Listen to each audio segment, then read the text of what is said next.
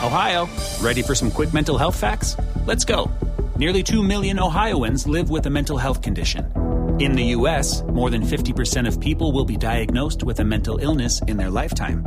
Depression is a leading cause of disability worldwide. So why are some of us still stigmatizing people living with a mental health condition when we know all of this? Let's listen to the facts and beat the stigma. Ohio, challenge what you know about mental health at beatthestigma.org. Kroger always gives you savings and rewards on top of our lower-than-low prices. And when you download the Kroger app, you can enjoy over $500 in savings every week with digital coupons. Plus, you can earn fuel points to save up to $1 per gallon at the pump. So it's easy to save big. Kroger, fresh for everyone. Savings may vary by state. Fuel restrictions apply. We've locked in low prices to help you save big store-wide. Look for the locked-in low prices tags and enjoy extra savings throughout the store. Kroger, fresh for everyone. My name is Sylvia Muramu Chabo. I am the founder of Andy Speaks for Special Needs Persons. And welcome to our Special Needs Hangout. This is episode number 10. And today we'll be discussing puberty, self-esteem, adolescence, all those complicated things that we always have to go through. And we have no idea how we're going to navigate it. So we are honored today to have two speakers, two great teachers who've been teachers for over 10 years each, also equipped as specialists in other areas from speech to education assessment. And since they're in the schools they're in, they mentor and they work with a lot of boys through puberty. We're looking forward to hearing from all of them and learning a great lot today. Kindly, let's just go through the house rules. As you come in, please, if you want to say something, raise your hand.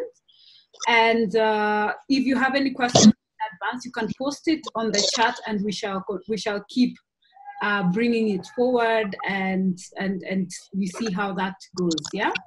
So, Karibuni, I'd like to start with Dr. John Onala. Please introduce yourself.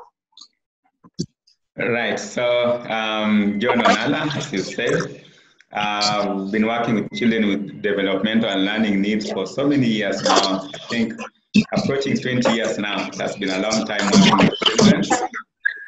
So I do assessments, I offer consultation. Can you hear me? Yes, we can hear you. Right, yeah. So basically working with children and adults with developmental and learning needs. Right. All right. Thank you, Onala. And Asaph, kindly introduce yourself.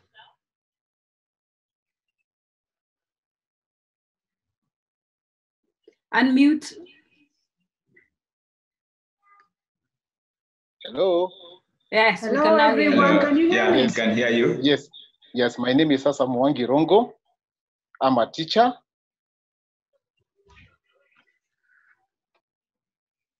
We've lost you. We've lost you. Again? Okay, you're back. Yes, I have 20 years experience working with special needs children.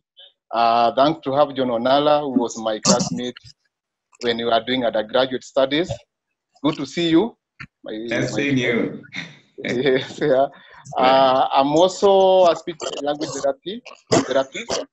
So I've been working with teenagers with various mental disorders.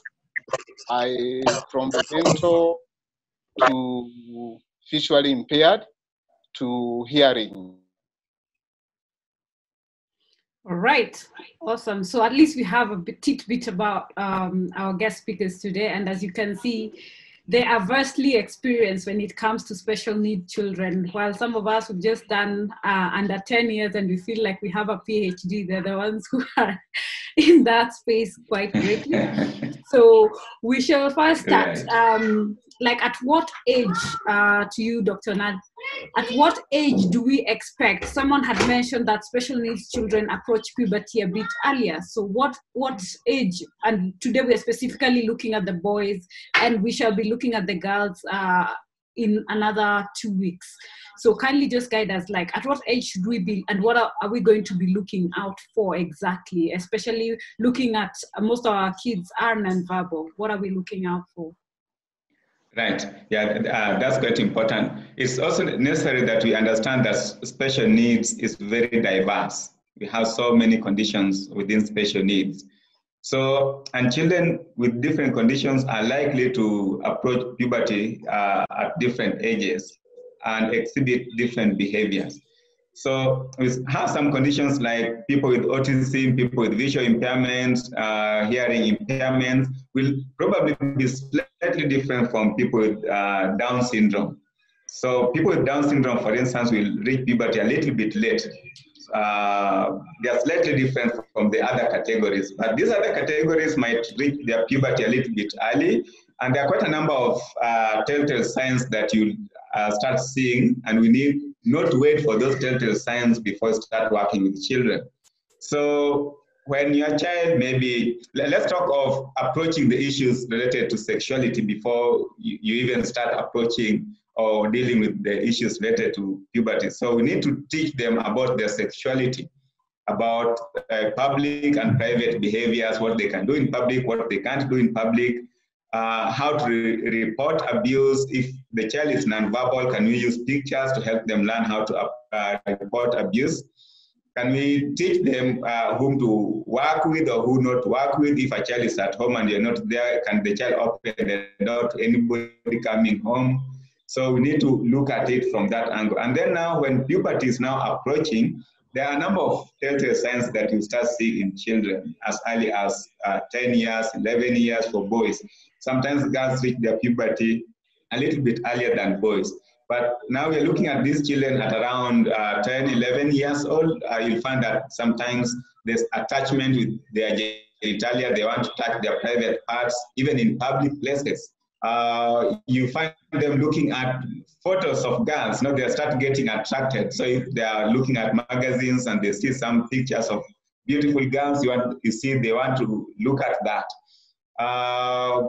Maybe they want more hug from mom more than from dad.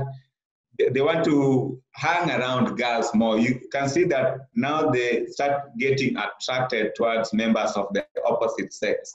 And the problem is usually they do not know how to express their desire. So if it's a child who is nonverbal, the child will not know how to express that.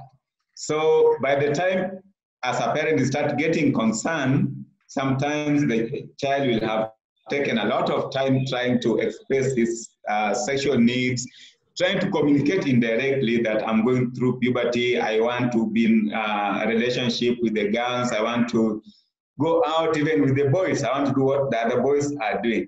So you find that there are sometimes in the cocoon that they cannot express themselves, but the need is there. So it's also necessary that we understand that they also develop just like the other children. The only problem is that they might not know how to express their needs. I don't know whether Mwangi, you have anything to add on that?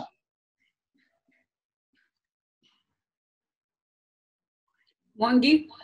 Dr. Onala, yes, Dr. Onala, I agree with Dr. Onala.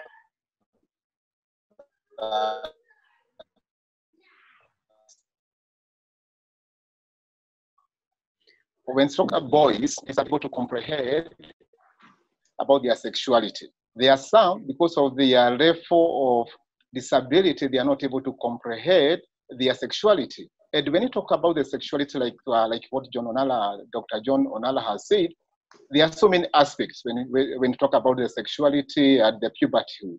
Because we talk about anatomy, we talk about health, we talk about personal hygiene, reproduction, relationship. So, and also there are some other factors like the religion, and the social factors, which we as the teachers also we cannot ignore. So, what now we also need to take care of is that there are some learners or some children, because of their level of the disability, they may develop at a lower rate or at a lower level when compared to their peers. And when we have a child who is for 18 years old and they also not have achieved the pubertyhood, it's also an issue. when we have a child whereby because of other disability like the hormonal imbalance, they achieve the pubertyhood before their peers, it's also an issue which can also lead to what we are saying about the self-esteem. Right. Okay. Thank you. Thank you very much for that introduction. So I know one of the many things that we see that we will notice most of the time is apparently when they start touching themselves and getting attached, as you said, Dr. Onala, as caregivers and as parents, what should we do when that happens? Do you stop them? Is that the time you try and communicate? And like, how would you let them know, is it a good thing or a bad thing? Because you're wondering if they're doing it. And then how do we tell them no one else is supposed to touch you? It is private. Because that's a conversation that can be a bit tricky. Okay, maybe I can have a go in that. Okay.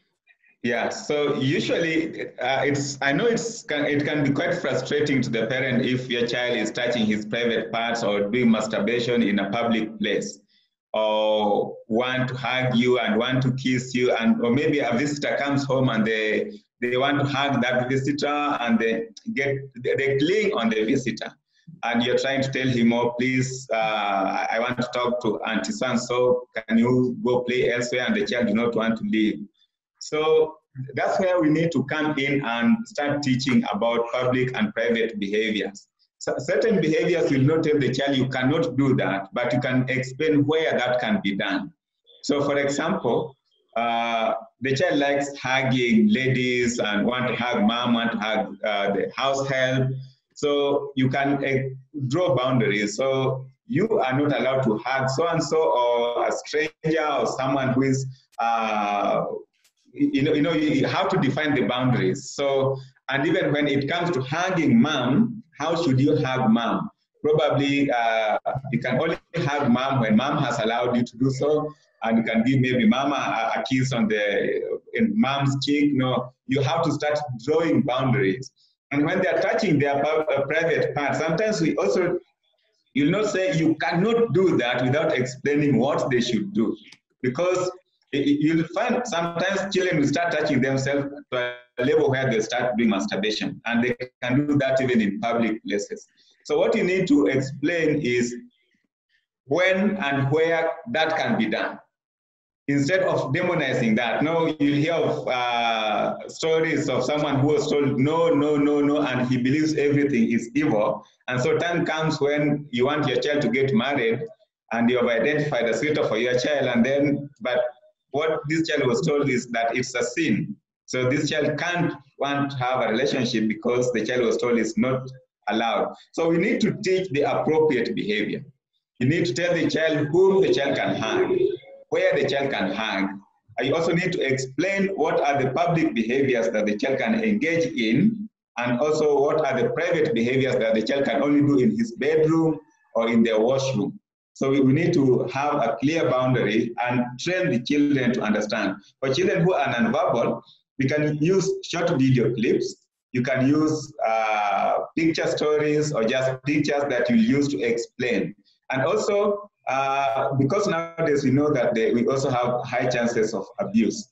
So don't call people auntie or uncle. No, uncle came here or auntie came. And so when the child is abused, then the child will just be saying, it is uncle who did it. Call people by their names. So, and if you want to use uncle, say that was Uncle John or Uncle Peter or Auntie Susan came home. So they know they can report an abuse. So we need to teach them public behaviors and private behaviors and when to exhibit those behaviors. Thank you very much. Thank you very much, Daktari. I would like to welcome Maida. She's our sign language interpreter. Remember, we said we are speaking to various persons with different disabilities, and we have had high demand that we need to include sign language so that those who are hard of hearing can also learn, because they also get affected and they would like to learn. And also remember, some of our children learn through sign language, and hence you find majorly when you're not having a presentation, we shall be having our sign language interpreter. Thank you, Maida, for your volunteering. All right. Asaph, do you have anything to add on to that? Yes, I can add this fact here. Mm-hmm. I have come across parents who don't think that people with disabilities are not sexually active. And I want to debunk this myth that people with disability, they are sexually active and they have sexual feelings. So that's a myth which we need to debunk, that people with disabilities, they have sexual feelings and they are sexually active. And what Dr. Onala said is that we need also to train these people with disabilities about their private parts and the public parts. But how do we train them? Do we train them like the regular ones? No, because if we talk about someone who is visually impaired, we cannot use visual charts. If we talk about someone who is mentally challenged or severe mentally challenged, we cannot use language to explain about the sexual abuse. And one thing which we fail to train these children is to train them the specific private parts and specific non-private parts, where to touch and where not to be touched. So when we talk about the sexual abuse, if we have to protect it, we have to train these learners about good touch or bad touch and what to do when a bad touch happens. If you go to YouTube, there's some clips which are used by some schools to train their children, both the special learners and the regular learners, where we say no, go, tell. So you say no, when to say no, then when to go or to run away, and to tell. And when we talk about to tell, we always tell the child to have about 5 people whom they can trust. So if you tell the first person and they don't seem to listen, you can go to the next one. I think it's a small clip. If you go to the YouTube and you go to No, Go, Tell, you'll see how children in other countries are trained on how to avoid the sexual abuse. All right. Thank you. Yeah, someone had just asked that question about if we have the material. So is it just that one material that's available? No. What happened? Yeah, what happened is that each and every disability, we have to tailor-make the material according to the nature of the disability of an individual. As I said, if a child is mute, does not comprehend language, what do we use? So sometimes we are forced to use the 3-dimension model. So you come up with a model like a dolly, and then in this dolly, you try to train this boy. This part is called this part is called this. This part is a private part. No one should touch this private part. And then they can see it and they can feel it. Then there's also drawings. You can use pictures and diagrams. You can also use the videotapes. You can also use a tactile, especially for learners who are visually impaired. You can make a tactile model, and then they can know this about their sexuality. And also, for the learners who are deaf, the family of the deaf, they can also use the sign language. So the materials depend on the nature of the disability and the level of disability when it comes to an individual. Right. Okay, I believe you finished. I think I lost you somewhere. But Josphat would like to say something with relation to that. So Josphat, yes, you could say something. Oh yeah, thank you so much. Thank you so much, Dr. and Mr. Mwangi. Just want to reiterate or build on what Dr. Onala has said about sexuality, and in terms of security and safety of the children as they enter into sexual active and maybe puberty. Usually, and I've experienced this quite a long time in my service to children with autism and learning disabilities, they are usually highly and sexually impulsive.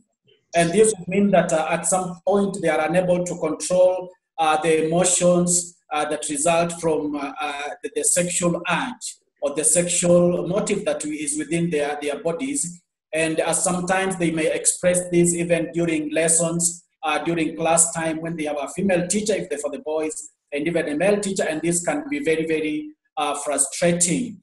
At times you'll find that if you tell them to stop doing that, and this causes them to become very violent because of the urge and because of the impulsivity, the children may become so violent and destructive in class. So it's very important that we guide them as early as possible on where they should do what, which behavior is for the public and which behavior is supposed to be done in a private area, and not that this comes up with a high level of built-in energy. So giving that small room so that they can do whatever it is, masturbation or something, makes them calm down, and you can go on with your lesson so well as you continue guiding on what should be done, and basically at what time.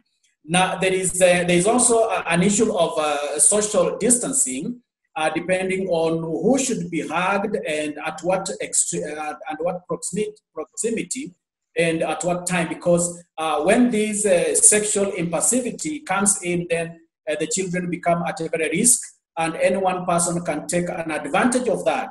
You can see, and just serious it can be. So teaching them social distance right away from the family background, extending towards other strangers who might be coming in the house. And what I've used quite a lot is the circles of social distance with the different colors. Actually start teaching them whom you should hug closely and whom you should hug with a distance, and whom you should just greet, and whom you should just wave to show that there is some level of social distancing. Otherwise, people can take advantage of them if that social distancing is not taught. So a small circle would mean within members of the family, you can hug. A very, very small circle for a boy means you can hug your father tightly, and a slightly bigger circle means your mother. Then you only need maybe to greet or hug at a given social distance. And a larger circle would mean maybe family, people, relatives who keep coming in the house. And a larger circle would definitely tell the child that the person coming in is a stranger, and therefore social distance is important. And if you add in different colors, so that one color means members of the family, the other color would mean father or mother, and then a different color, very unique, would mean strangers and people who are very, very, very strange to the child. And that, with the consistency, will help the child to know whom to hug, whom to greet, and whom to wave to. And as they get into that level of sexuality, with that level of impulsivity, then children will definitely be able to control themselves and keep safe, just in case. Right, that's my part here. Thank you very much for that, Josephat. Someone had raised their hand, but it's reading techno. I'd appreciate if I could get to know the name. Before that, let's just walk about, at least you have touched, Joseph, on that, at least explains on how to handle boundaries. Now, Dr. Onala just guides. Now, the point at which they start getting there, because we're all adults here, we will not siphon what we're talking about. So when they start having wet dreams and they start getting a hard-on early in the morning, how do you explain that to that? Also consider, like, I'll put myself in that shoe, like as a single parent and one who doesn't have any male, let's say, siblings around. How do you handle such a situation? So that is one, explaining to them, and two, just how do you reach out without compromising the fact that you're the lady and there is the gents boundaries there? Right. So the issue of wet dream is probably quite closely linked to masturbation. So we have those ones who during the day they'll want to do masturbation. If they don't do that, then at night they get wet dream and their pants are dirty and sometimes they don't like it.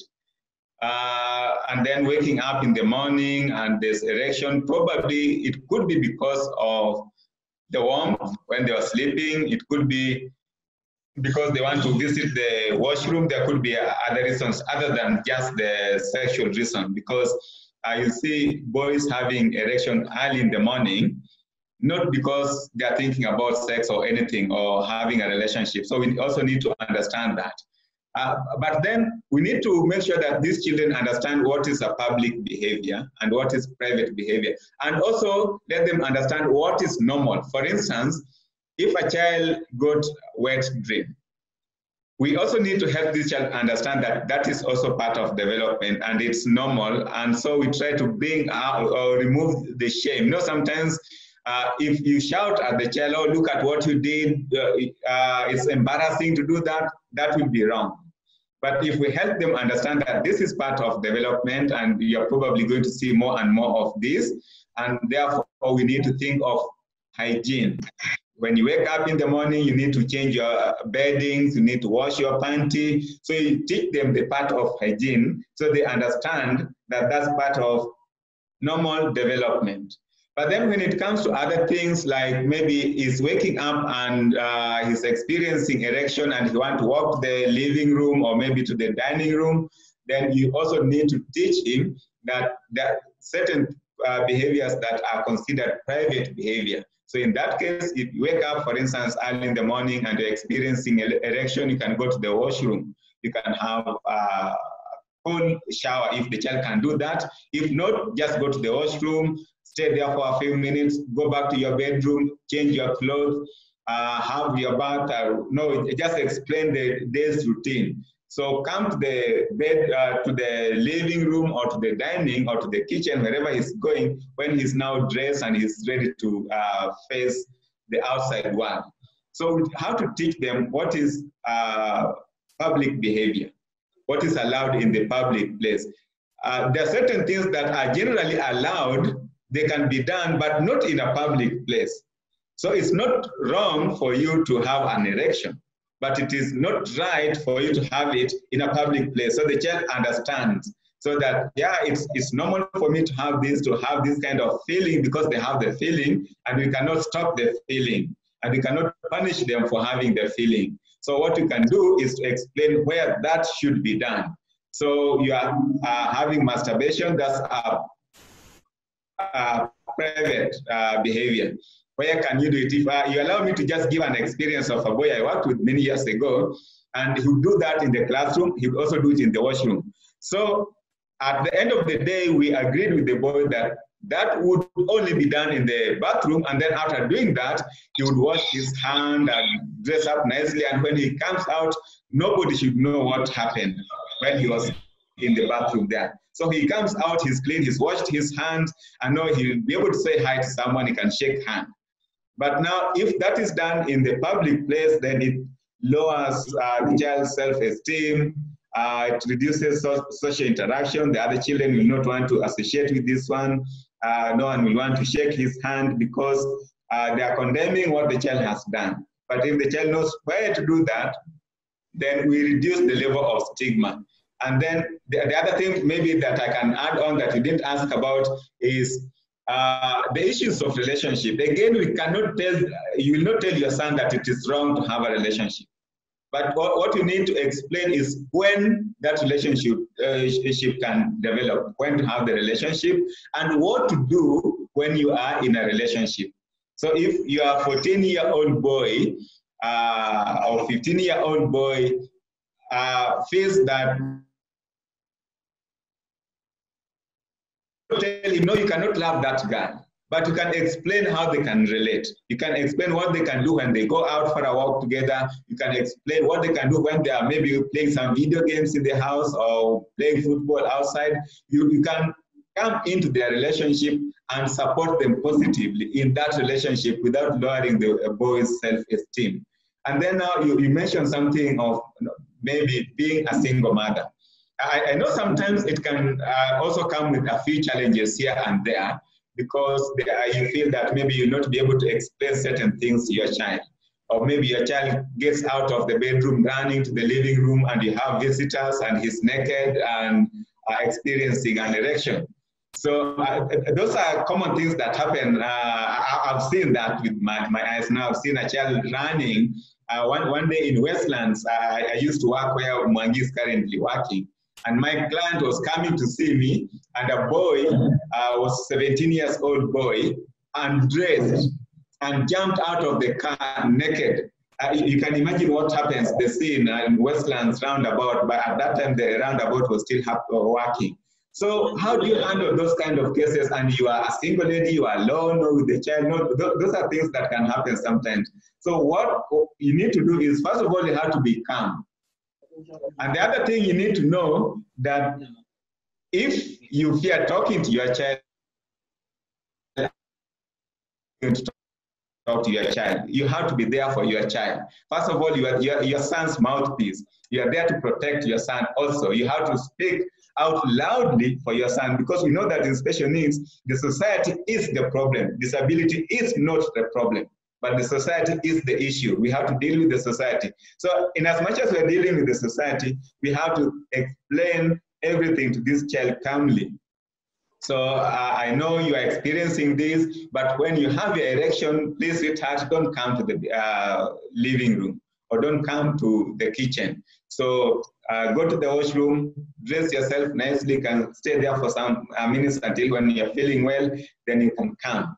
And so you don't demonize it. We don't want the child to feel bad about their sexuality, because it's part of normal development and God created it that way. But we can give them skills step by step. And the other thing we need to understand is that it takes time. It's not something that you'll talk to your child once and then the child tomorrow does the right thing. It can even take a whole year. So you talk to your child today, you talk tomorrow, you talk the other day, but you keep going until the information sinks in your child. So it's a gradual process, and we have to start everything early. And if maybe you are associated with maybe a church or some kind of religious group, or you have a family member who can occasionally come in, maybe an uncle whom you trust, it has to be someone you trust, then you can also ask that person to come in as a mentor for your son. Because a boy also wants someone to relate with, as maybe a father figure or someone who can talk to him, the man-to-man talk. Someone who will tell him, I can see you seem to be falling in love. I can see you love so-and-so.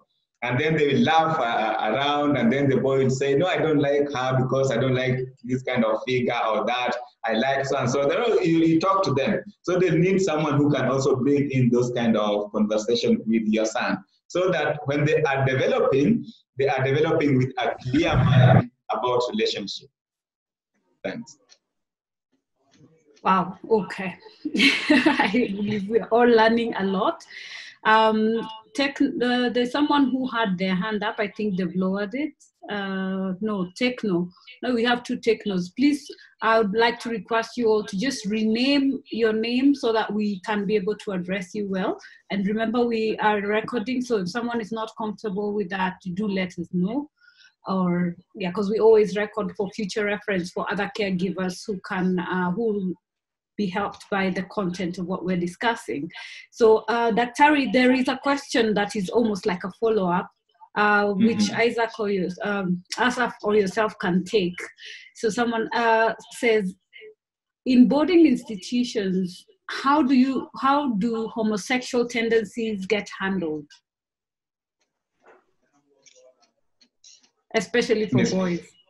Right. Ms. Mwangi, would you want to take that, or I go? You can go then and come up with something else which I think it will escape which I think it will escape about the sexuality.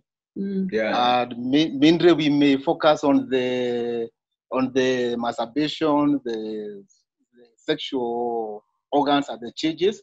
So I have about two items to talk about, but first answer that one. Right. So the issue of homosexuality is a big issue, I would say. It's a big issue, not only for children with special needs, but even for the neurotypical in boarding schools. We've had cases of schools that have been accused that children do those kind of things, and even for girls. And we've also had cases where you hear rumors that even teachers are involved in some of those things, or workers. No, that's why I'm saying that the society is the problem and not the disability, because in this case we are looking at the society. It's likely that children with special needs are more vulnerable than the neurotypical because they are less likely going to report if this happens. And the abuser will sometimes threaten them. And the abuser can say, no, if you say this, I'll kill you, or I'll do this to you, or, generally threatening the child. And so the child can be suffering in silence. And we will not want to talk about it, will not tell the teachers, will not tell the parents. And especially if it's a child who is nonverbal, then some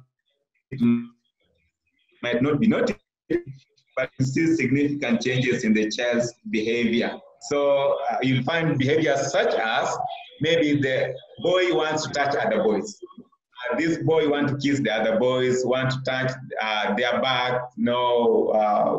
Is always interested in touching the other boys inappropriately, and sometimes using sexualized language like, you are beautiful, not telling the other boy, no, I love you, those kind of things. So when this is discovered in boarding schools, in most cases, let's say most boarding schools that take children with special needs usually have someone sleeping with them in the dormitory. So there'll always be an adult somewhere in the dormitory. But still, that does not mean that it can't happen. So what we need to do, and my advice would be that if your child goes to a boarding school, teach your child how to report abuse, because all these children are vulnerable. It can happen. And so what we need to do is to teach that child how to report that, and also to assure the child that if they report it, then the child will not be punished for reporting. And if the child has been threatened by the abuser, also assure the child that if the child reports that, then the abuser will be dealt with, and therefore there is no chance that the abuser will come back again to hurt that child. So because the child could be staying in fear that if he reports that, then he's going to be in trouble, and that the abuser will kill him, the way they will put it to the child. So we need to assure this child that there's going to be support from the child's parents, support from the teachers, support all round, so the child feels comfortable to report that. But the most important thing for children with special needs is that we have to find a way of teaching them how to report the abuse, so that if it happens, it will be handled. Because if it is not handled, there's always long-term effect. You might not notice the effect right now when it happens, but it can take a few years and it can damage the child's future, even as an adult. The things that happened in early childhood or in teenage will always come back to haunt the child and might spoil the relationship. So we need to focus on that. And we also need to train the people who are working with the children, so the teachers and the caregivers in these boarding schools, to look out for the signs of abuse, so that if it happens, then they'll be able to know even if the child does not report it, and then that will be handled as it happens. Just before you move from that, so what signs of abuse are we looking at? Like, what should we look out to notice the way you're referencing change? What are we looking out for to know that something is amiss? Yeah, I can mention a few, and the most common ones that you're likely to see in boys. Well, one of the things you're likely to see is, one, there could be withdrawal and fearing the other boys, or fearing even the male teachers, because it was probably done by a man. And so this child is trying to generalize with the other men whom he feels is not safe being around the men. Or it can also have the opposite reaction, that this child will want to hug the other men or want to hug other boys, will want to touch their back. The child can even become aggressive. This child was not aggressive before, but is running around and pushing the other children or hugging tightly, and yet that was not happening previously in the child. So, and to a greater extent, it might even interfere with the child's social interaction. The child who was becoming more social and want to go out with older people, no longer want to, becomes more fearful and do not want any that sexuality. Whether that makes sense. No, touching the other children, touching their behind, wanting more hug, wanting to be kissed or want to kiss the other person. So you'll see a few telltale signs that are related to sexuality. And when that is seen, then you need to investigate further. Maybe a medical investigation might be appropriate if you suspect that there was civilian penetration. So something like that would be helpful. Thank you. Asaph, would you like to take that from there? I can add on that. I can add on what Dr. Onala has said. But time we parent of learners or adults or people with disability, we also need to train these puberty or teens about the sexual orientation. I had a chance for meeting a boy whose sexual orientation was odd. But when we dug deeper, we realized that it came from the family. When this boy was at puberty stage, the parents told the boy not to hang out with girls.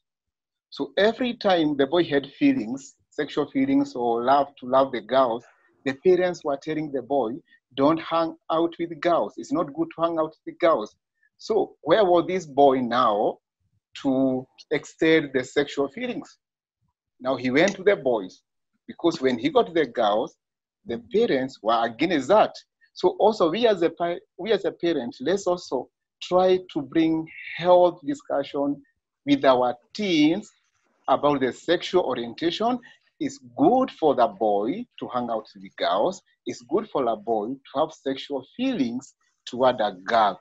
But when we tell them it's no, it's wrong, it's a sin, it's not, God does not want that, it's not biblical, it's not, you see, all those things. So now this boy is left with his own disability, with his own limited understanding, is now left thinking, all these feelings now, where do I take them? So they take them to the boys. And when they go, and they get another boy with the same feelings, even the parents won't know what is happening.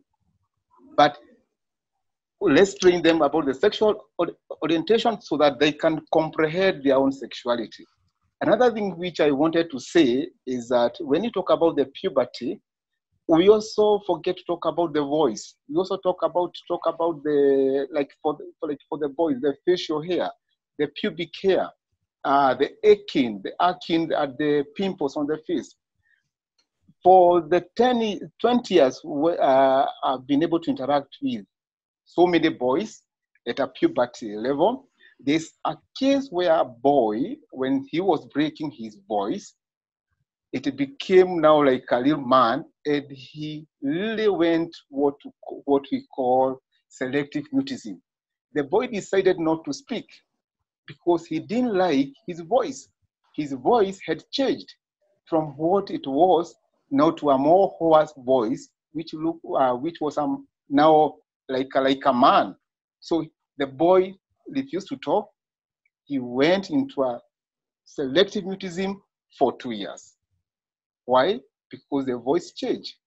And also there's another boy whom I taught, and he used to pull the beard, the facial hair. So he didn't understand why he could have the facial hairs. So he used to pull, and you could see the blood oozing from the face. So we had now to sit down with the boy, and we told them, it's okay, you are now becoming a man, you are no longer a young boy, you are becoming a man, A man has what we call facial hairs. It even went worse when he was pulling his own pubic hair. So we as the teachers, we as the parents, we also need to train these boys that there are some changes which will occur. And then let also, like what Sylvia is saying, if you are a single mother, look for a man, an uncle, a friend, a neighbor who can work with this boy. But now make sure you also have to trust this man, because we are in a new world whereby the trust is also at stake. So that this boy can know men, when they are growing, this is a stage whereby they have the facial hairs, the smooth face go, and now we have the pimples, we have acne, but it is normal, and it's only a stage.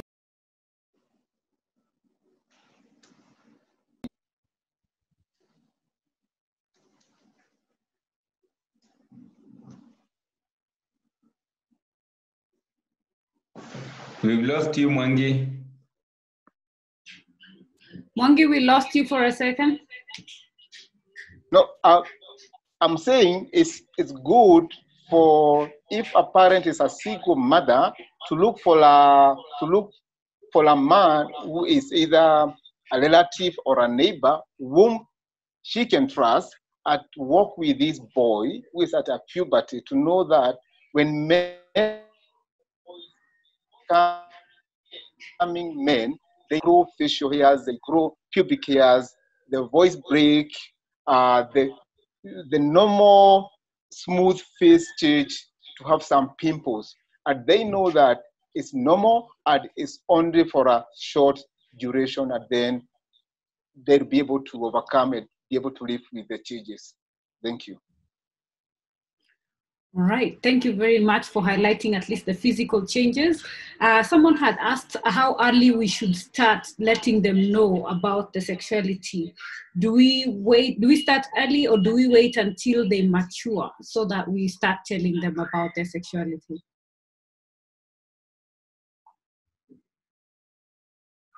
You're muted, Onala.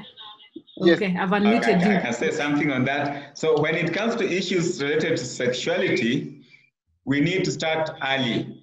So if you have a 3-year-old, 4-year-old, start talking about sexuality, because abuse starts early. So start telling them what is accepted and what's not accepted. Teach them their private parts. Let them know all that. So start talking to them. There are certain things that you can tell a 4-year-old, 5-year-old, let them know their body parts, so that if someone touches them inappropriately, they'll be able to say, he touched this part. So we start that early, so that when you now maybe they are getting to 12, 13-year-old, they're becoming teenager, and you want to talk to them about the real issues now about sexuality, you don't have to start from very, very basic. They already know what's allowed and what's not allowed. So the earlier you start, the better. But I've just seen a question. Someone talked about, I was asking something about pregnancy. We also need to let these boys understand that there's consequence of having sex. So not just focusing on maybe pregnancy, because they will experiment when they go out there with girls, or even in school, when girls and boys are left alone and there's no supervision, they can experiment these things. You see, they have feeling, just like Mwangi said, they have feeling like any other child. So we need to talk to them about the consequences also. Let them know that there's possibility of having things like UTI. So they can get sexually transmitted diseases. There can also be pregnancy. We have things like HIV/AIDS. So let them understand the full aspect of sex, so that we are not just focusing on what they can do and what they can't do, but let them also understand that there are also other things, like there are diseases that can come with that. A girl can get pregnant, and if that happens, then there are responsibilities, quite a number of things that might come with the whole process. So when we are looking at the issue of puberty, let's just look at it as a wholesome thing. Let's talk about everything with the children so that they understand that there are responsibilities that come with this.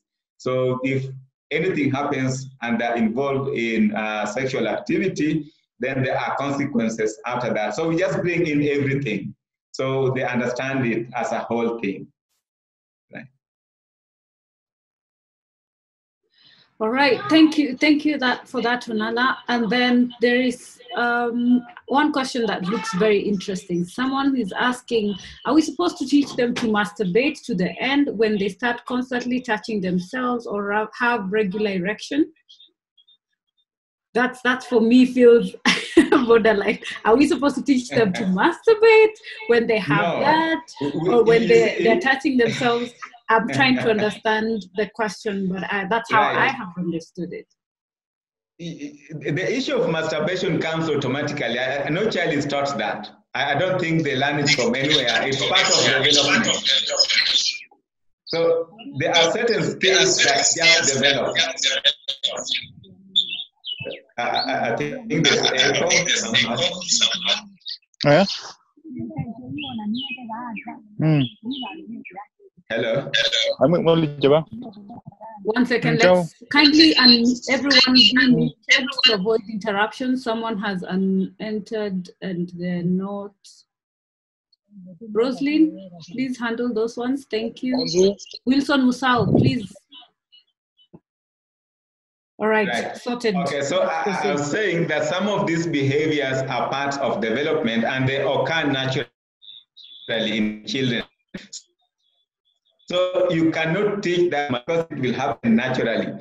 But if the child is having erection and not masturbating, again, you don't mention the issue of masturbation because masturbation comes with problems. Masturbation comes with so many other challenges, so you cannot teach that. But if it happens that the child is masturbating, then you teach them where to do it, but you don't teach them to masturbate because it's something that will happen naturally in both boys and girls. It just happens and they are not taught. It's part of their development. So you don't teach it, but you teach where it can be done so that the child is not embarrassed. And then you teach them hygiene that should come with that. So once the child has started doing it, they say, no, you can't do it in the living room. You can do it in your bathroom and maybe have a bath after that, or wash your hand with soap and make sure that when you're coming out, you are clean. So you teach those skills, but you don't teach the activity itself, right? Right. Dr. Asaph, this is to you. Yes, I can add on that, yeah? Mm-hmm. I think the issue of masturbation is a highly discussed concept, even in US, whereby the social religion sometimes differ. But what Dr. Onala is saying, there are some children who will do that and then they get over it, yeah. But now most of the parents they worry about the parents worry about getting addiction. Because what may happen is that when a child learns how to masturbate, then they release the feel-good hormone. And when they release the feel-good hormones and they go up to a level of orgasm is the most addictive thing in the world. So they will now be doing it over and over, and it can also affect their social skills. It can also affect their self-esteem, and sometimes it can be worse cases like we had. There's a time we had a child who was looking for school all over in Nairobi, and there's no school which could admit him because he used to masturbate after every 5 minutes. So we had to refer the child to a psychiatrist for some medical intervention. But now this only happened to a child whose level of understanding and comprehension is at a lower level, so that they won't even know where to do it and when to do it. But what John is saying is also done in US. I've read some research there. They are allowed, they are given a room in school to do that. And then even at home, they are allowed. But now, if a child does not know what is private and what is public, then now it also now bring another socio-cultural issue in our Africa setup. So it's a discussion which is big, a lot of controversy. And as we are seeing in the news, especially this week, what should be taught, what should not be taught, what should be trained, what should not be trained, what should be mentioned, and what should not be mentioned. Yes, thank you. Mwangi, just to talk on that, just guide on watching pornography. Yes, watch pornography at an early age, because how does a child know about the pornography? They must be introduced, because it's not in the books which they read in school. So when they are introduced to the pornography, then they also get addicted, and they also learn, and they know something which we, the teachers and the parents, are not telling them. So now they'll always be going to the pornographic sites to know something, because we as the parents, we as the teachers have not addressed that issue. But boys will always go to those sites. Our worry is getting addicted and practicing what they are seeing. And psychologically, what happens when these puberty or teens keep on watching pornography, they develop some new neural paths. And these new neural paths in the brain, when they are developed, they become addicted, and they always move from what we call the soft pornography to the hard pornography. And within 2 years, the hard pornography from a soft pornography. But we as a teacher, what should we do? We as a parent, what should we do? We should always talk to these teens, let them know there are some sites, and these sites have this and this and this, because they are there. We cannot deny, we cannot say that they are not this site, and we can tell them the repercussion of watching the pornography.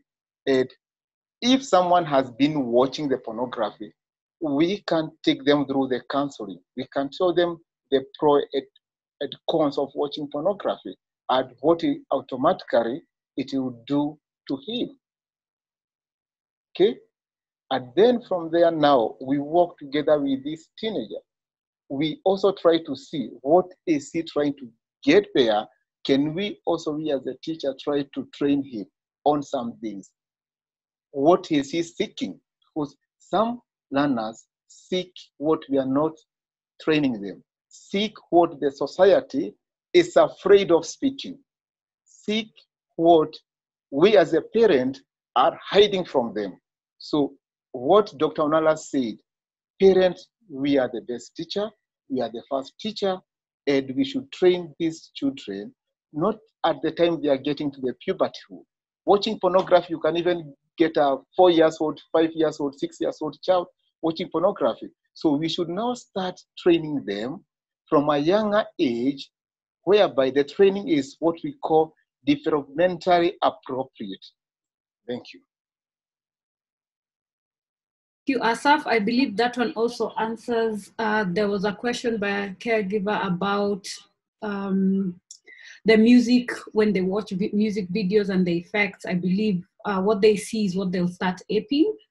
And then there is one question where we're being asked, if a child was molested sexually when he was in kindergarten, and now they're in puberty boarding school and he's discovering himself, how do you help them to heal and talk about it?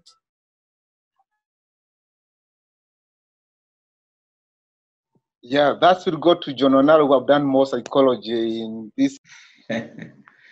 The effect of sexual abuse in later in life is real. So if a child has been abused, if you look at it from this, that human body always keep the trauma. Trauma sticks in our body, and someone can get stuck in trauma and may sometimes want to go back to it over and over. So a child who has been abused is likely to be an abuser himself in future if that was not addressed. The child who has been abuse is also likely to avoid issues related to marriage and sexuality because of the previous experience that maybe it was unpleasing and nobody addressed it. So it can complicate a person's later life. So if we know that the person has been abused, then it's good to slowly bring up the topic on abuse and start talking to this person in a more positive way to help the person talk about what happened and what should be done. If it's something that can be addressed, maybe talking to the abuser and making sure that the abuser can apologize if no legal action was taken, then that can. If legal action is taken, then that can also be part of healing process as we talk to the person who has been abused, and also we make sure that the person understands that that abuser will not abuse another person outside there, because maybe the person has been locked behind the bars. So it's a process, because body keeps the score. Human body keeps the score. What happened to you today can stick in you for so many years. And if you're nonverbal and you're not going to talk about it, then it becomes even more difficult to go through healing. So sometimes someone can easily think that people who are nonverbal will easily handle it more than people who are verbal. But the thing is contrary, that people who are nonverbal suffer more than people who are verbal, because they'll have no one to talk to, and sometimes the people around them do not understand what they're going through. So once we know that the person has been abused, we need to talk about that slowly with the person. It can take months, it can take years to help the person get out of that. But when you're talking to this person, do not propose that you don't understand what the person goes through. You do not understand how he is hurting from inside. You do not understand the magnitude of the pain that the person has. So what you have is trying to offer solution and helping this person to get out of that, and reassuring the person that all will be well and that the abuse will not happen again. And then giving this person new skills of reporting abuse or avoiding that kind of thing. So should it happen, keeping safe and the like. So we make sure that this thing does not happen again in the life of that person later on in life. Right. Thank you very much for that. Someone's hand has been there for a while. That is I think it's Sam Matasia, or some. Your hand is up, kindly.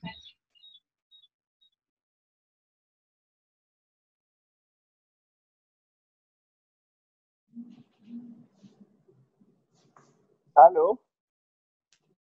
Yes, go on. Can you hear me? Yes, we can hear you. Yes. Thank you very much. I joined in a bit late. My name is Samuel Tiaya. I've been dealing with the special needs children for quite some time now. And my question is that what about those students who are visual learners?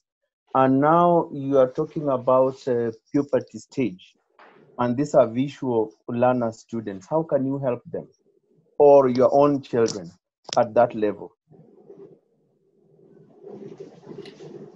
I think that Terry had touched on that. What we can do on that one, just we will recap on that, Onala, shortly, together with another question about, just 1 second, let me just find it.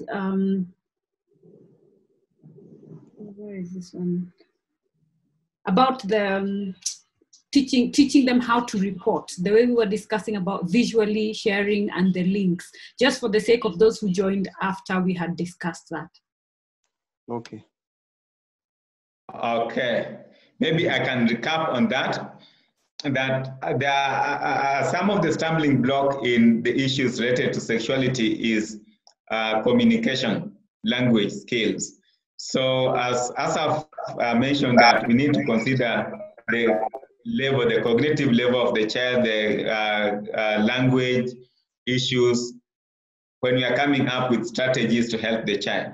So I'll just repeat some of the things that Mwangi mentioned, that we need to have some visual aids for those ones who cannot be able to communicate using verbal language.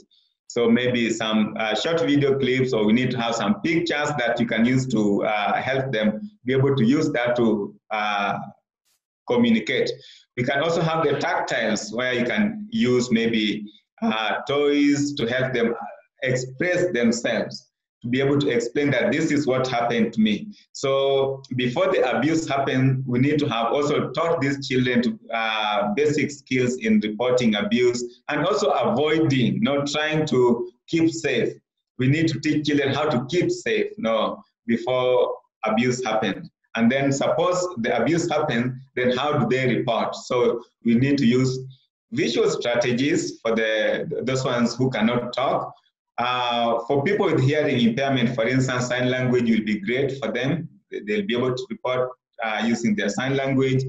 People with autism need to be able to maybe use pictures or signs. And we also have the blind and the deaf blind, and we will have to teach them to use the tactile. So that's where Mr. Asaph mentioned using things like the dolls, so that they'll be able to explore that and show you this is what happened when I was with so-and-so. And you remember I also mentioned that when people come home, don't call them aunties and uncles, because we know that those are the people, in most cases when abuse happens, it's someone close to the child.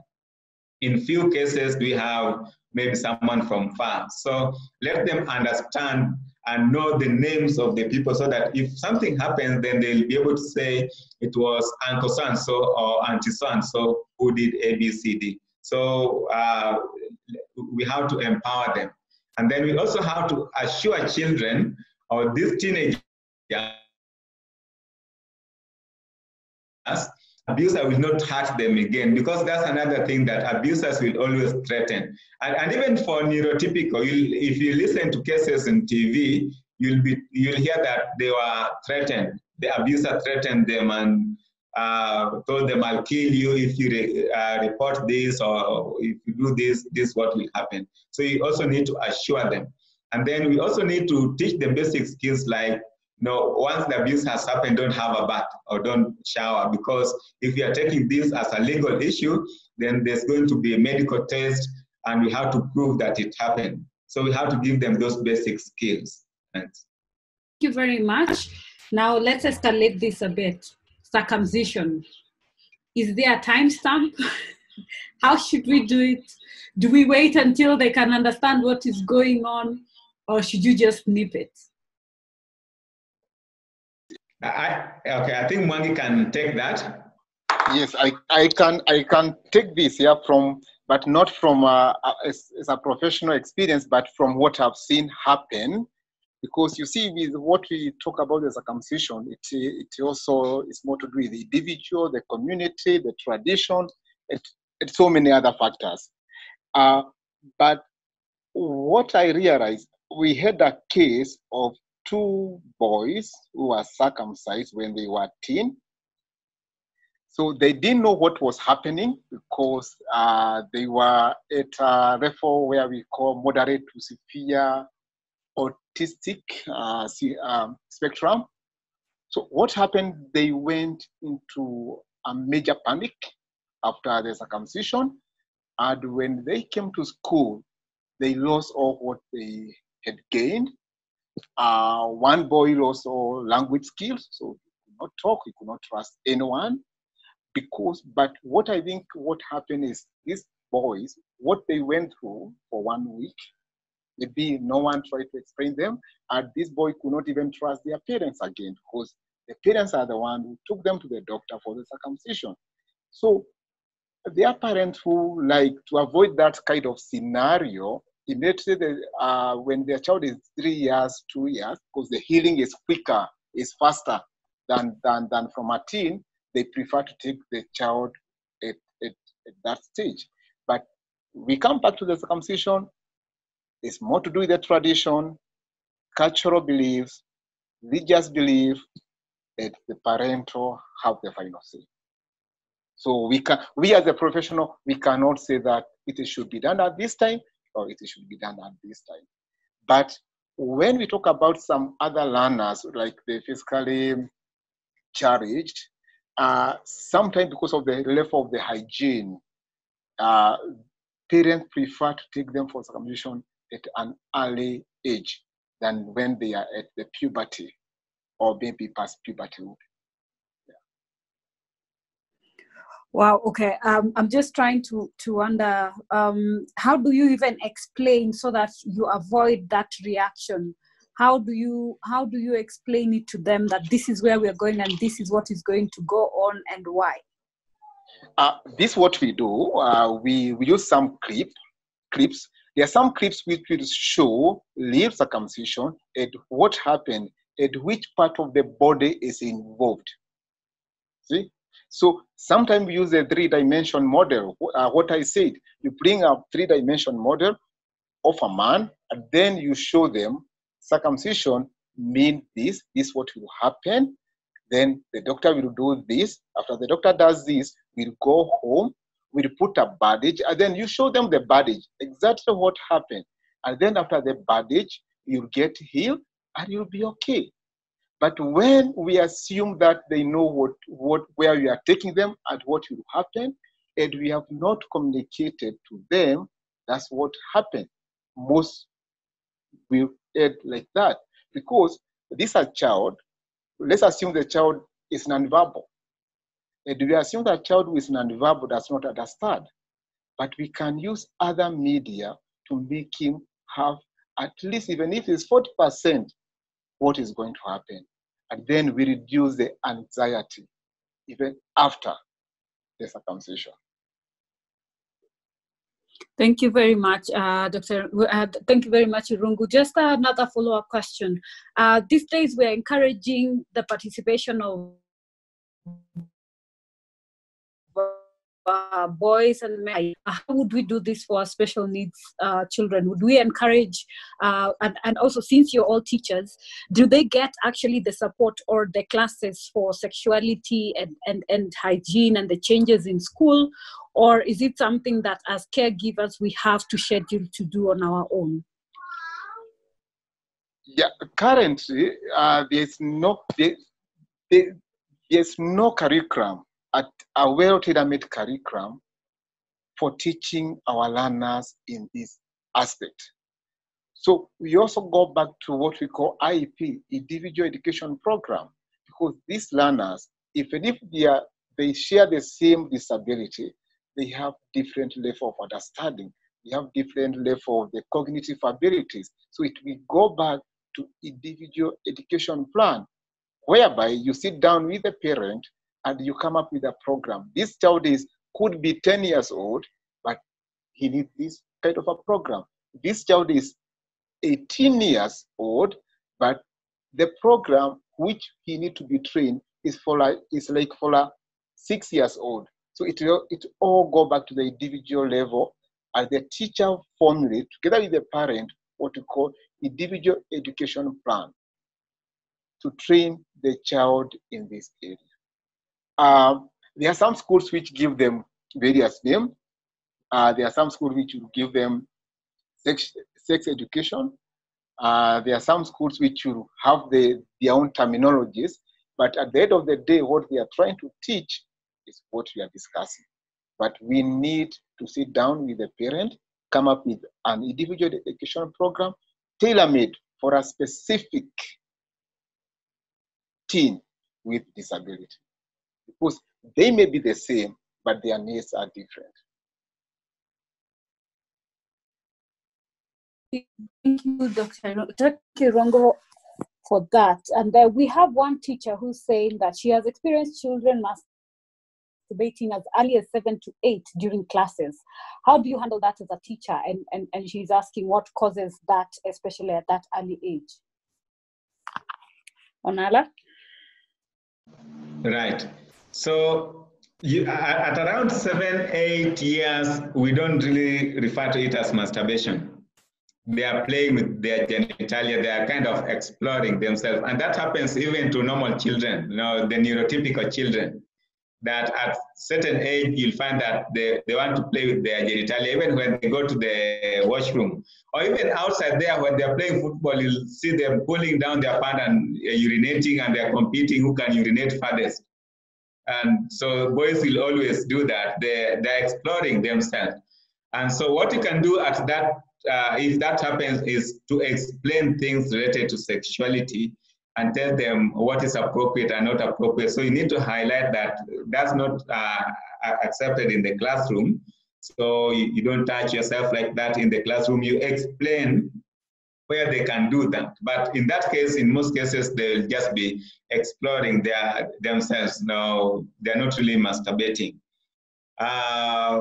Later on, that will graduate to masturbation. However, if the child has been exposed to pornography, then they are trying to masturbate. So you need to talk to parents. So if you are a teacher and you have noted some of those things, you need to talk to the parent and explain that, no, I've been working with your child and I've noted A, B, C, D. Can you also observe that from home? And then you agree jointly with the parent on what to do about it. So the parents should be explaining at home, this cannot be done in a public place, this can only be done in a private place, and that is also done in school. And then it is reinforced. So if you explain to the child that, for instance, if you don't do A, B, C, D, you're going to get a sticker or a star, and if you accumulate this number of stars, then you'll be able to exchange it with something, then they will understand that. But that can always graduate into masturbation later on if not handled in early years. And the other thing about masturbation is that if not controlled early, then it can damage the person's social interaction with the other children. So we need to work together. The teachers and the parents have to work together to help control that and direct it to the right place without damaging the child's self-esteem and without making them feel bad about themselves.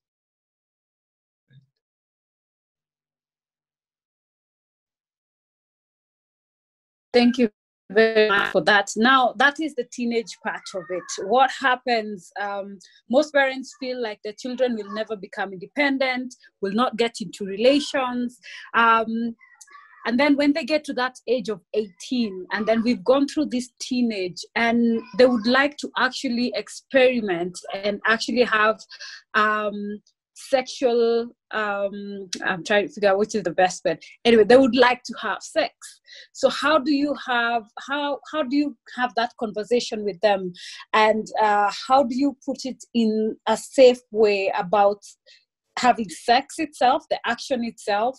Who is the safer way of doing it? Now we've moved from a bit of the teenage. We're talking about now we are 18. Like we've said, we need to talk to them a bit earlier and make it a constant conversation. So how do you start having that conversation? Also considering that most children or even our teenagers and our adults would be physically, let's say 18, but mentally we know their ages are a bit lagged behind.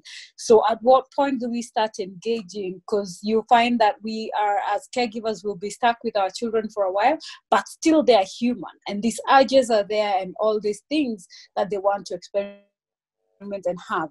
So I know that inclines a bit about the masturbation, if they start masturbating, and now the actual sexual intercourse itself. How do we draw the line, and how do we guide them appropriately to make sure, if they have to, when the time is right, that is the key word, and who do we, as the caregivers, initiate that? Do we organize for it? Do we just let them, these are some of the nightmares that we have. So if you could kindly guide on that, we'll appreciate it. Right. So maybe I can say something, and then I'll also want Asaph to come in. I'll answer that by first of all giving an example of a situation I had this week. My old client, Mwangi told you, been in this field for 20 years now. So that means that some of the children who are children at that time are now adults. So this client walked in and told me that his son wants to get married. And the son is really pushing him and telling him, no, get me a wife. I want to get married. I can't just stay like this. I want to get married. So a relative somewhere told them that, no, we can organize. We can have an arranged marriage. But this client of mine was not sure whether that's the right way to go and wanted guidance. No. So my advice was this. This is a normal human being. If only a disability or special needs was something that you can hold with your hand and kick it out, then what you are left with is a normal human being. And biblically, if I can bring in a religious issue, and then God created man in his own image. So we are all perfect, God creation. So what my advice would be, yes, I want this person to have a wife and to have children and to live a happy life later on. But how? The question is how. So what I would do in this case is to have education, to train this boy or this young man on the issues of relationship, how to date, what to do when they go out, how to talk to the person they are dating.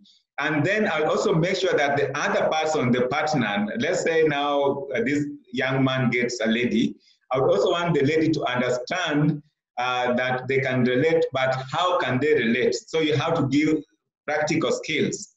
So you tell this person you can go out, for instance, you can have coffee together, you can come home and have stories together, and then meanwhile, we'll be organizing for your marriage if you're planning to get married. Based on religious background, I don't think any of the religion will say, yes, you can have sex before marriage, but then we can teach them that, yes, sex is good, but it has a place. So it's not something that you just wake up in the morning and say, today I'm going to have sex, or tomorrow I'll have sex, or I'll be having it every day. But we need to help them understand that, yes, at some point they will be allowed to have that sex. But that sex will come with responsibility at the right time. So give them some basic education, personal hygiene, taking care of each other, basic skills, helping them to understand that later on they'll be able to live together if he's got someone he loves and that person is in agreement. And therefore, parents from both sides will be fully involved. And even the friends and the neighbors will be fully involved to support them to understand that there will be misunderstandings in their relationships. They are going to have disagreements. You know, there are times when they'll hurt each other. So I want you to think of a neurotypical child.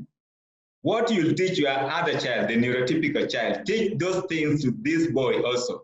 Let him understand what are the core values that you believe in as a parent, based on your religion, based on your culture. How do you want life to move on? So don't say that, no, you cannot have sex. But yes, you can have sex at this point. So you have to be very clear and teach them those basic skills, teach the girl basic skills, teach the boy basic skills. And if now they are planning to get married, then also talk about the birth control. Involve professionals like gynecologists to explain a few things, or counselor to explain a few things. So it should be something that a number of people will come in to support them. So it's not just like one way forward. No, it will take time and a lot of family support, a lot of support from friends and professionals. Yeah, I would like Mwangi to come in that area too. Yes, Dr. Ari, yes. It's also what I'm saying, a controversial topic, because there are some countries in Western, in UK and in US, in Europe and in America, which has said that sex is a human basic need. You cannot deny sex. You cannot try to prevent someone, two adults, to have sex.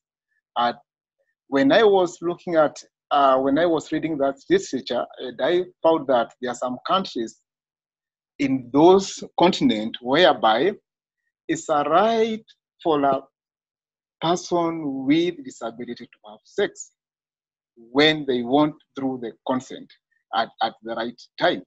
But we come back to Africa, and this Africa, and we have our own tradition, we have our own beliefs and culture and our religion inclinement. But what I would like to agree with John is that it's not a one-man approach. It's a multidisciplinary approach. You need to have counselors, you need to have family members, you need to have teachers, you need to have sometime if you want them to get married, you need to also to decide, do you want them to have children? And if you want them to have children, sometimes there are some parents who go further to seek for genetic counseling to see whether if this child is married, will he or she have a special needs child? What are the chances of this teen getting married and having a child with disability? So they also go far to seek for genetic counseling. So that's why I'm saying it's a multidisciplinary approach where so many professionals are involved. But it's something which is doable. It can be done with a lot of training and with a lot of support. But all in all, what now we need also to train these children is also, because what Sylvia said, that when it come now to having sex, do they even know? Do some even know what sex is? Do some even know who to have sex with? Do some even know what we call health sex? Not just sex with anyone, not just sex with any dickhead Harry outside. Sex is what we call health sex. So we also need to train them on that subject, that you can only have sex, and health sex means this and this. And sex, there are some repercussions. There are some, you can't get pregnant, you can get STDs, but how can you prevent yourself from having pregnancy? How can you help yourself from not contracting HIV, from STD? And now this one, or other categories of the disability. But what the doctor said is this: the way you can teach a neurotypical child about sex is exactly the same way you can teach a child with, or a teen with disability. The only thing which you need is to tailor-make it, or to tailor-make your discussion, or to tailor-make your lesson to fit to that individual teen. Thank you.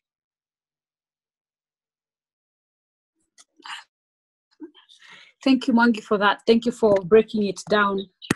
Would you like to add anything, Onala, or that's good? Right. Yeah. No. Maybe what I can say is that the issue of marriage is a big issue for most parents. Can you hear me? So I'm saying the issue of marriage is a major issue, and I do get clients asking me, do you think my child will get married and have a family? Do you think he'll lead a fulfilling life in future? And I always say, with support. If we support them, they'll have a fulfilling relationship.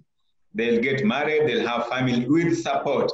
And we also need to consider the level of disability and the severity. If the condition is so severe, then the possibility of getting married is significantly reduced. So we also need to, before we think of whether you'll be able to enter into a relationship, you can get married and have children, we also need to consider the severity of the condition, because if it's very severe, then the chances are also significantly reduced. Right. Yes, John, I also recommend this film. Hello? Hello? Hello, I can hear you. Yes, I'd also recommend this film. I know maybe you have watched it. It's called I Am Sam. Mm-hmm. Yes, I Am Sam. So I recommend the parent to watch that film. It's a good movie of an autistic father, a single father who raised up a daughter. It's a very interesting movie to watch. I Am Sam. You can watch it in your YouTube, Netflix is there. Right. All right, thank you very much. There is a parent who's asked that if it's severe autism and this child still needs sexual relief. How do you handle that? I would say if the child is doing masturbation, I wouldn't stop masturbation, because it will also help relieve that child's sexual desire and reduce the level of impulsive sexual expression. So if this child is doing masturbation, then I would probably encourage that child to do it in a safe place, maybe in the washroom, teach the personal hygiene and all the requirements that would be needed for the issue of masturbation. Because if it's a child with severe autism, with a lot of maybe ritualistic behavior, problem with language and communication skills, probably challenges with social understanding, then that child's possibility of getting married is reduced. And so what we are left with is to allow that child probably to engage in masturbation if the child already knows how to do that and is doing it. So channel it in the right place, rather than focusing on getting that child a partner, because it might be difficult to get a partner. But if the child is doing masturbation, then channel it in the right place.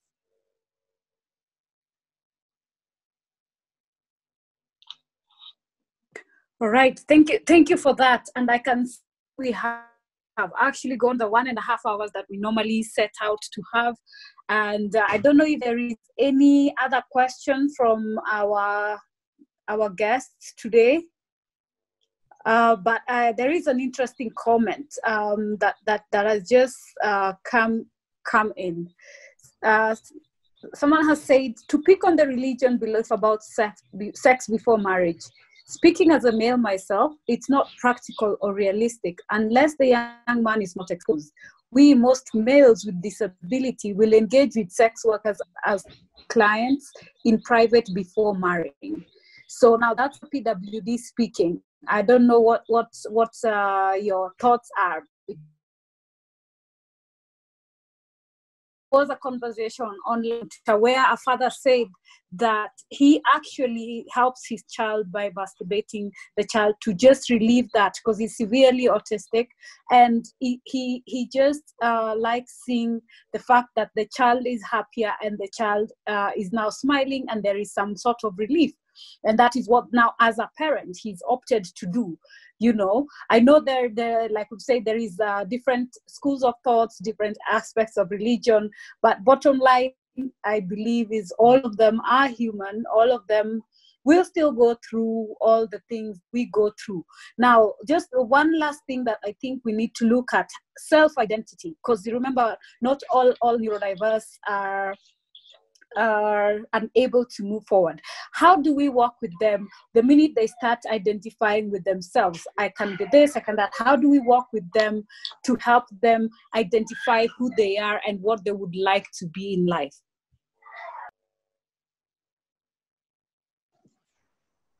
Okay, maybe I can say something and then Asaph can come in. Self-identification or self-identity. If a child has chosen a certain path, and that's the path that he wants to take in his life, I wouldn't really discourage that unless I feel that it is a dangerous thing to try, or it's something that I think is not going to work out. But I would encourage and look for professional guidance and how to help the child make progress in that. I'll give you an example. I've got this young adult. He's about 17 years old, fairly verbal, not very verbal, but fairly verbal. But he would say, even when he's watching news, he's doing everything. You see, in that house, there was always noise. He's constantly singing. So when I met him, then I asked his parents, why can't you get him drum sets and a piano and a teacher to teach him that? Maybe he can excel in music. And when they started, that was sometimes last year, towards the end of the year, when they started working on music and teaching him voice, in as much as his language is less developed, but his singing became so good that now they are thinking of coaching him in that direction.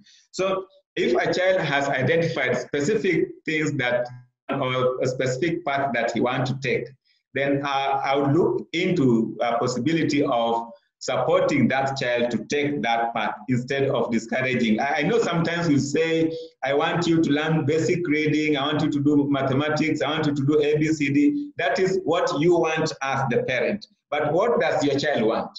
So we also need to think about that. What are his strengths and what are his challenges, and what can we develop in that child so that we make him be a happy person. At the end of the day, if that child will be helped to do what he's happy to do, is much better than maybe what will earn him money or what you want as the parent. So we have to think about that. What does the child want, and what are his strengths, and what are his challenges, so we can develop his strengths and help him achieve his goals without really discouraging. I know there are sometimes when a child can say, I want to do this, or I'm interested in gardening, and you live in Nairobi and he's just into that, or is constantly playing with mud, and you have never thought of doing something like pottery with your child or gardening with your child. No, which path does your child want to take in life? So is it something that you can develop? I would not discourage that. I would want to develop that and seek professional guidance and help the child move to that direction. Right? Asaph? I totally agree with the Daktari, because most of parents and the teachers, we focus on the needs or the weakness of a child. We rarely look at what the child can do best. We always look at what the child cannot do, and we try to work on what the child cannot do, and we give it more effort and more energy, forgetting what the child can do. So what Dr. is saying, if we focus, even if we are trying also to work with what the child cannot do, but also we also give the same effort and energy to what the child can do, and then the self-esteem will be built, because this child will say, fine, okay, I'm not good with books, I cannot do number work, I cannot be able to write, I cannot be able to read, but I can do farming and make money. Do DJ, I can be a chef, I can be a cook, I can be a tailor. So let's also not try to make these children or these teens to do what we wish them to do. Let's also give them a room for them to, so that they can also realize their own potential, and they can also realize that they have more potential in some areas whereby the neurotypical child does not have. And when we do that, the self-esteem and the self-concept would be more positive. Another thing which we also need to avoid is giving negative reactions. When these teens keep on receiving negative reactions from the teachers, from the parents, from the peer, what happens is that they internalize this reaction, and they believe that they are less valuable than others. And this also leads to social anxiety, phobia, and self-pity. So if we can avoid negative reaction, we will be able to avoid these teens to develop social anxieties, phobias, and self-pity, which has a direct effect on their self-esteem and their self-concept. Thank you. Maybe I could say something still on the same. Someone has just posed a question there in terms of marriage. So if the child has chosen certain path in terms of marriage, maybe he's spotted a girl somewhere, or a girl is in love with the boy, and the child has maybe fallen in love. If it's something that can be developed, then I would still say, yeah, you develop that. Bring in the issue of counseling, multidisciplinary, the way we talked about it, and help them understand what is expected. And if you feel that marriage is the solution, in that case, they can live together, then I would still encourage that. So as a parent, every parent will want to see their children getting married and being happy in marriage, irrespective of disability. So if that is a possibility, we have to consider that. If it's a possibility, then we have to come in and support them and give them the right training, education, and counseling, and every kind of support that is available in the neighborhood.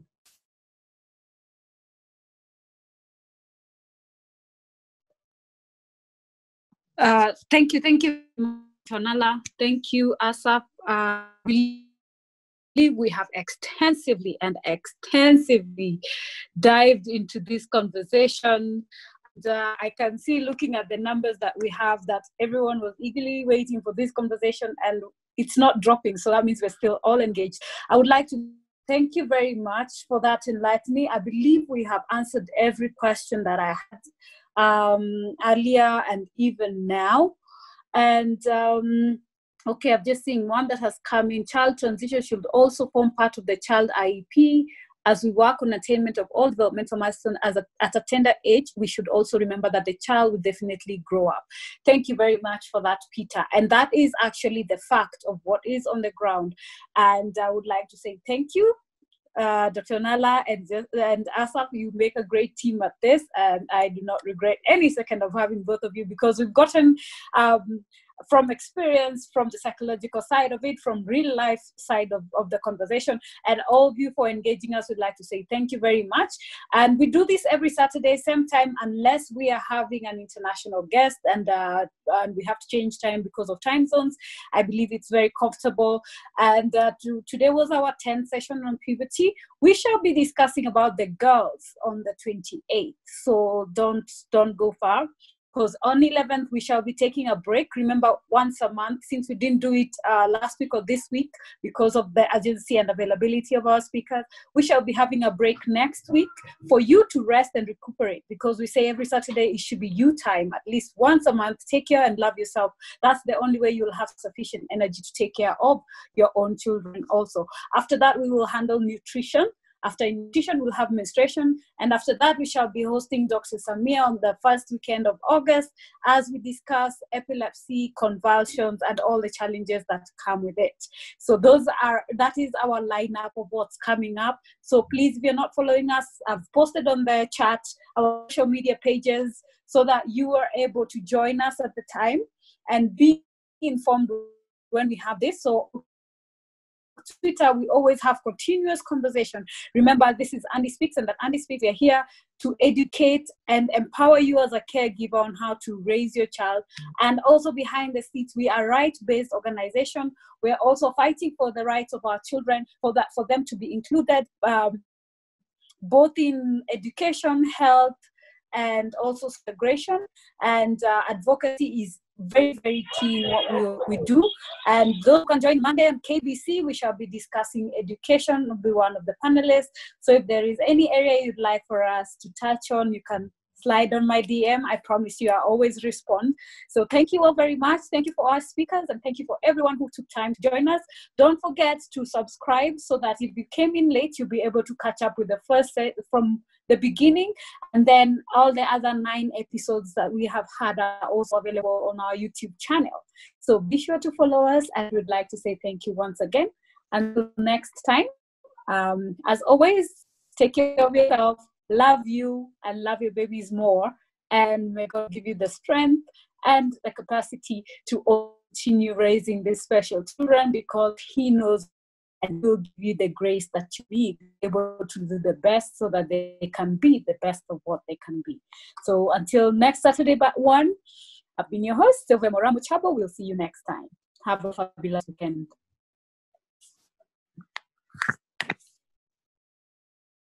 And thank you, Maita, for being our sign language interpreter. You're always awesome. And thank you for your volunteer work with Andy Speaks. We appreciate you. We appreciate everything. Thank you. Thank you, Maita.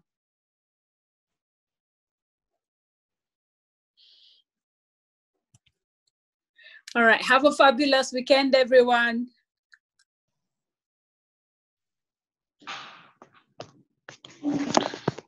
Something I wanted. Dr. Onala.